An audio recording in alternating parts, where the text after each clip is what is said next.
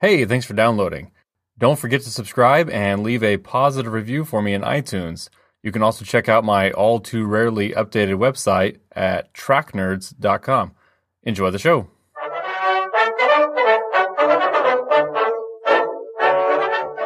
Hello and welcome to History and Film. I'm Rich Simmons. Today we will look at the life of Muhammad and the origins of Islam. But I actually want to start with the man behind getting this movie made, Mustafa Akkad. He's honestly not a name I'd ever heard before, and his only two directing credits are The Message and a 1980 film called Lion of the Desert about Libyan forces fending off Mussolini's Italian troops. But Akkad was also a producer on every Halloween movie from 1978 until his death in 2005. Rob Zombie's 2007 remake of Halloween was even dedicated to Akkad. Akkad was born in Syria. In 1949, when he was 19, he came to the U.S. where he studied film and theater. He earned his undergrad at UCLA and then a master's from USC. As a Muslim living in the West and inspired by movies like Lawrence Arabia, it became his goal to make a movie about the origins of Islam for Western audiences. There were political and financial hurdles to clear. The governments of Kuwait, Libya, and Morocco all pledged financial support initially, but when the Muslim World League, basically an Islamic advocacy group based out of Saudi Arabia, rejected the project, Kuwait pulled out. And 6 months into shooting in Morocco, Morocco gave them the boot too. It was Muammar Gaddafi who allowed Akkad to finish filming in Libya and invested $35 million into the project. Yes, that Muammar Gaddafi, who held dictatorial control over Libya for over 40 years before he was deposed in 2011 during the Arab Spring uprisings. Controversy around Gaddafi's ties to the film may have been a big reason it struggled to gain traction in the US. The Message did earn an Oscar nomination for Best Original Score. With only 2 critics' reviews, both positive, on Rotten Tomatoes, it doesn't have enough for a consensus score, but the audience rating is a 92% with over 6,000 votes. Akkad, along with his daughter, was killed along with 58 other people by an Al-Qaeda-sponsored suicide bombing at a hotel in Jordan in 2005. He wasn't the target or anything, just in the wrong place at the wrong time. Now, I know starting with that is kind of backwards from how I usually do things, but I thought it was important for today's story. As Michigan professor Juan Cole wrote on his blog after Akkad's death, Akkad was an American voice as well as a Muslim one. His death diminishes us all. So, a significant obstacle to making a film about Muhammad is that many Muslims find any depiction of Muhammad to be offensive. And why is that exactly? Well, if you'll allow me to oversimplify, I'd say it's rooted in the same anti-idolatry sentiment seen in the Ten Commandments. Thou shalt not make unto thee any graven image. Any image of Muhammad could become an object of worship, which is inappropriate and therefore forbidden. Though, despite the uproar we've seen around this issue in recent years with attacks on the French paper Charlie Hebdo and Comedy Central blocking South Park from showing Muhammad, depictions of Muhammad are not universally forbidden in the Muslim world. Notably in Iran, depictions of Muhammad are not at all uncommon and allowed if done respectfully. The Quran itself doesn't directly forbid depictions of Muhammad, though many ahadith do. If I understand correctly, ahadith are basically non-Quran records of Muhammad. But for The Message, Akkad did choose to not show Muhammad at all, nor do we hear his voice or even see his shadow. The most we see are the extremities of the camel Muhammad is riding at times. Yet, yes, he is the main character of the movie. It does make for non-optical filmmaking, and it is fairly awkward at times, but it's also an interesting challenge to see Akkad overcome to tell the story while being respectful of Islamic tradition. So, our story today starts in 610 CE in Mecca in what is now Saudi Arabia. We see it as a hive of activity and a mess of idolatry with more than 300 gods being worshipped. We meet one of the leaders of Mecca, Abu Sufyan, who enjoys the economic boom Mecca gets when people from all over the Middle East flock to the Kaaba in Mecca to worship the idols of their particular gods, specifically during an annual pilgrimage. The Kaaba is the giant cube-shaped building you may have seen constantly surrounded by worshipping Muslims. When Muslims face Mecca to pray, it is specifically toward the Kaaba. Since it's always covered with cloth, I was never really sure about the structure underneath, but it is a full granite structure that has been damaged and rebuilt over the centuries. Its true origins have been lost to history, which is kind of cool to think that it's so old we have no idea how old it is. But again, it's unclear how much of the original structure remains, and it's doubtful that it's as old as, say, the pyramids or anything like that. According to Islamic tradition, it was built by the biblical Abraham himself. A huge emphasis of Islam as depicted in this film is that it's just an extension of Judaism and Christianity in many ways. Muhammad was just the next and final in the line of prophets that God spoke through. And that's where Muhammad is at the beginning of the film, worrying his friends and family by holding up in a cave in the mountains outside of town. When he returns after 3 days, he has to recover from exposure. So we hear the story of what happened from his adoptive son, Zayd, who happens to be the only Muslim other than Muhammad mentioned by name in the Quran. Muhammad told Zayd that Archangel Gabriel came to him and told him to read. Muhammad noted that he is illiterate, but Gabriel repeated that his order was from God, as in the one true God of Moses and Jesus. There's a lot of buzz rippling through Mecca now. Is Muhammad crazy, or is this similar to when God talked to Moses through the burning bush? The leaders of Mecca, again headed by Abu Sufyan, are worried Muhammad is going to anger the many gods of the Kaaba, and even go so far as to offer to pay for Muhammad's silence. While we see Muhammad gaining a modest following, the movie at first doesn't really explain exactly what this message is that Muhammad has been receiving. But he's trusted enough in the community that many believe God has been talking to him. We do then get a scroll Muhammad has transcribed from what God had told him, as again, Muhammad himself can't read or write.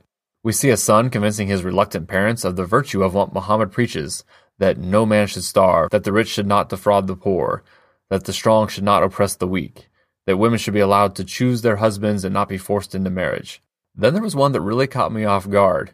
God told Muhammad to stop the burial of newborn girls. As I was in shock, the mother in the scene tells her son that the only reason she is alive is because her father had already buried 2 daughters alive and refused to do it again. She goes into heartbreaking detail about an infant older sister who grasped her father's finger while being suffocated by the dirt piled on top of her. Maybe I'm naive, but I guess I didn't realize the extent to which female infanticide was and is a thing. The references I had previously heard of it were in relation to China's policy of 1 child per family. It does appear to have been a practice in pre-Islamic Arabia, the extent of which is impossible to gauge. Burying them alive was a way to kill them without shedding blood. It seems most common in poorer parts of the world with harsh living conditions. Families who felt they couldn't afford the burden of an extra mouth to feed if it wasn't a boy who they believed could prove more valuable to the family in the future would kill newborn girls. It is still an issue in India as well, where families who know they will be unable to provide a suitable dowry may kill an infant girl to avoid the future shame of highlighting their poverty. Nowhere seems to publicly condone it, but it is an underreported crime, and accurate statistics are impossible to come by. But yes, back to our story today. Fortunately, Islam outlawed the practice formally in the Quran, which, while we're discussing it, the Quran is simply the word of God as revealed to his prophet Muhammad over the last 2 decades of his life. His followers who could write recorded and compiled these revelations into the Quran. When asked by skeptics in the film what miracles Muhammad has performed, if we're supposed to consider him as being on par with Moses and Jesus, their answer is that the Quran is Muhammad's miracle. Abu Sufyan and the other leaders of Mecca are now worried about the economic implications of embracing the idea of just one God. The annual pilgrimage brings in thousands of people every year to pay tribute to their god or gods of choice. As they confront one of Muhammad's young followers, Zayd, I believe, about this, it turns into an argument about slaves being equal to their masters. Zayd says all men are equal before God. The elites laugh at this and order their slave to whip Zayd. The slave refuses, even when Zayd insists he follows the order to save his skin. Muhammad's followers later buy the slave to save him while he's being tortured and repeating that there is only one God. Muhammad says, off screen of course, that the time has come to spread the word. His followers take to the streets of Mecca, chanting that there is no God but God, and Muhammad is his messenger. They are met with violent resistance, and the people begin stoning them. They continue marching toward the Kaaba. Muhammad is with them, but always kept off screen. As the non-Muslims prepare to attack them, a new character played by Anthony Quinn shows up to protect Muhammad. Everyone backs down because, well, he's a badass. Many of you may not remember the name, but Quinn is a 2-time Oscar-winning actor with credits on his IMDb page spanning over nearly 70 years in the industry. He was in Lawrence of Arabia and starred in La Strada by Fellini. Here he plays Hamza, one of Muhammad's uncles. And the scene here of him coming to Muhammad's defense at the Kaaba seems roughly accurate. They may have just altered the timeline a little. And for most of the rest of the film, Hamza serves as our visual focus for Muhammad's growing band of Muslims. More and more followers are becoming convinced, with one noting, how can an illiterate man go up to a mountain and come down 3 days later blazing with poetry? We then see the leaders of Mecca torturing and killing some of Muhammad's followers, and these people become the first martyrs of Islam. Muhammad says it's time his followers leave Mecca. They hear they might find refuge in the Christian kingdom of Abyssinia, modern Ethiopia. This was also called the Kingdom of Axum, or the Axumite Empire. A group of Muhammad's followers go down and meet King al-Najashi, who will need convincing before allowing members of this new faith into his land. Leaders of Mecca are there as well. They have a good relationship with al-Najashi, and he initially seems inclined to let them take the Muslims captive. But when the Muslims bring up Christ, the Christian al-Najashi asks them to tell what they know of Jesus. They tell of the virgin birth of Jesus and how he was an apostle of the one true God. This is enough to convince al-Najashi to let them stay. It's worth noting that this kingdom of Axum did adopt Christianity 300 years earlier, and it was the first state to use the symbol of the cross on its coinage. Back in Mecca, the leaders are growing more and more frustrated. They refuse to renounce all their gods and further take their anger out on the family members of Muhammad's followers who remain in the city. Muhammad's people remain without a home for 3 years. Finally, the city of Medina says if Muhammad will help soothe over some civil disputes there, they will embrace his one God. Again, the movie seems to oversimplify and muddle the timeline, or I'm just confused, but this long trek to Medina is called the Hijra and is the beginning point of the Islamic calendar. This was in the summer of 622 CE, so 12 years after Muhammad first heard from God in the cave. In Medina, the first mosque is built, and I get the feeling they're combining things here too. The first mosque was built in Medina, but it no longer exists. However, a mosque called the Prophet's Mosque that still stands today was also built around this time and is right next to where Muhammad lived, which seems to be what the movie was going for. Next, they debate what they should add to call people when it's time to pray. Should they use bells like the Christians or horns like the Jews? It is finally decided to simply use the human voice. The former slave they rescued earlier in the movie stands on their new mosque and gives the first Muslim call to prayer. If you ever hear this call, basically it's just saying, God is great, there is no God but God, Muhammad is the messenger of God, hurry to prayer, hurry to success, God is great. And I like another line they add if it's the morning prayer. Prayer is better than sleep. Meanwhile, Mecca now begins to seize all the property belonging to Muhammad and his followers. Hamza finally convinces Muhammad that even if he detests violence, they must now fight. The movie makes a point to emphasize Muhammad's instruction that no one must harm women or children or the elderly. Only fight those who have wronged you. This brings us to the first battle of the movie and historically the first full-scale battle between the Muslims and Mecca, the Battle of Badr, which took place in March of the year 624. Along the route that the forces of Mecca took to reach them, Muhammad had wells filled in with sand and then took up position at the wells of Badr, forcing a fight if Mecca wanted to get to the water. The Muslims win the battle, though Abu Sufyan and his men avoid the fray altogether, seeming to sense their disadvantage. Muhammad orders any captured enemy soldiers to be treated as equals. The next battle, about 9 months later, the Battle of Uhud, with Abu Sufyan now leading the Meccan forces, does not go well for the Muslims. The movie seems to do a great job showing this battle basically just like it is historically recorded. The Muslims appear about to win when their archers break ranks to loot the Meccan camp. This allows the Meccan cavalry to sweep in unchallenged. Hamza is also killed during the battle by a slave who was promised his freedom if he could take out Hamza with a javelin toss. This is historically recorded as well. The only thing the movie changed was who hired the slave in the first place. The movie leaves out the subsequent attack on Medina itself led by Abu Sufyan and jumps to the Muslim pilgrimage to Mecca and the negotiation of a 10-year peace treaty between Mecca and the Muslims. The truce is broken after 2 years, and in 630 CE, Muhammad leads 10,000 Muslims who take Mecca virtually unopposed. I know this seems rather abrupt, but again, things are happening gradually over months and years, with Muhammad constantly gaining support and Meccan resistance constantly weakening.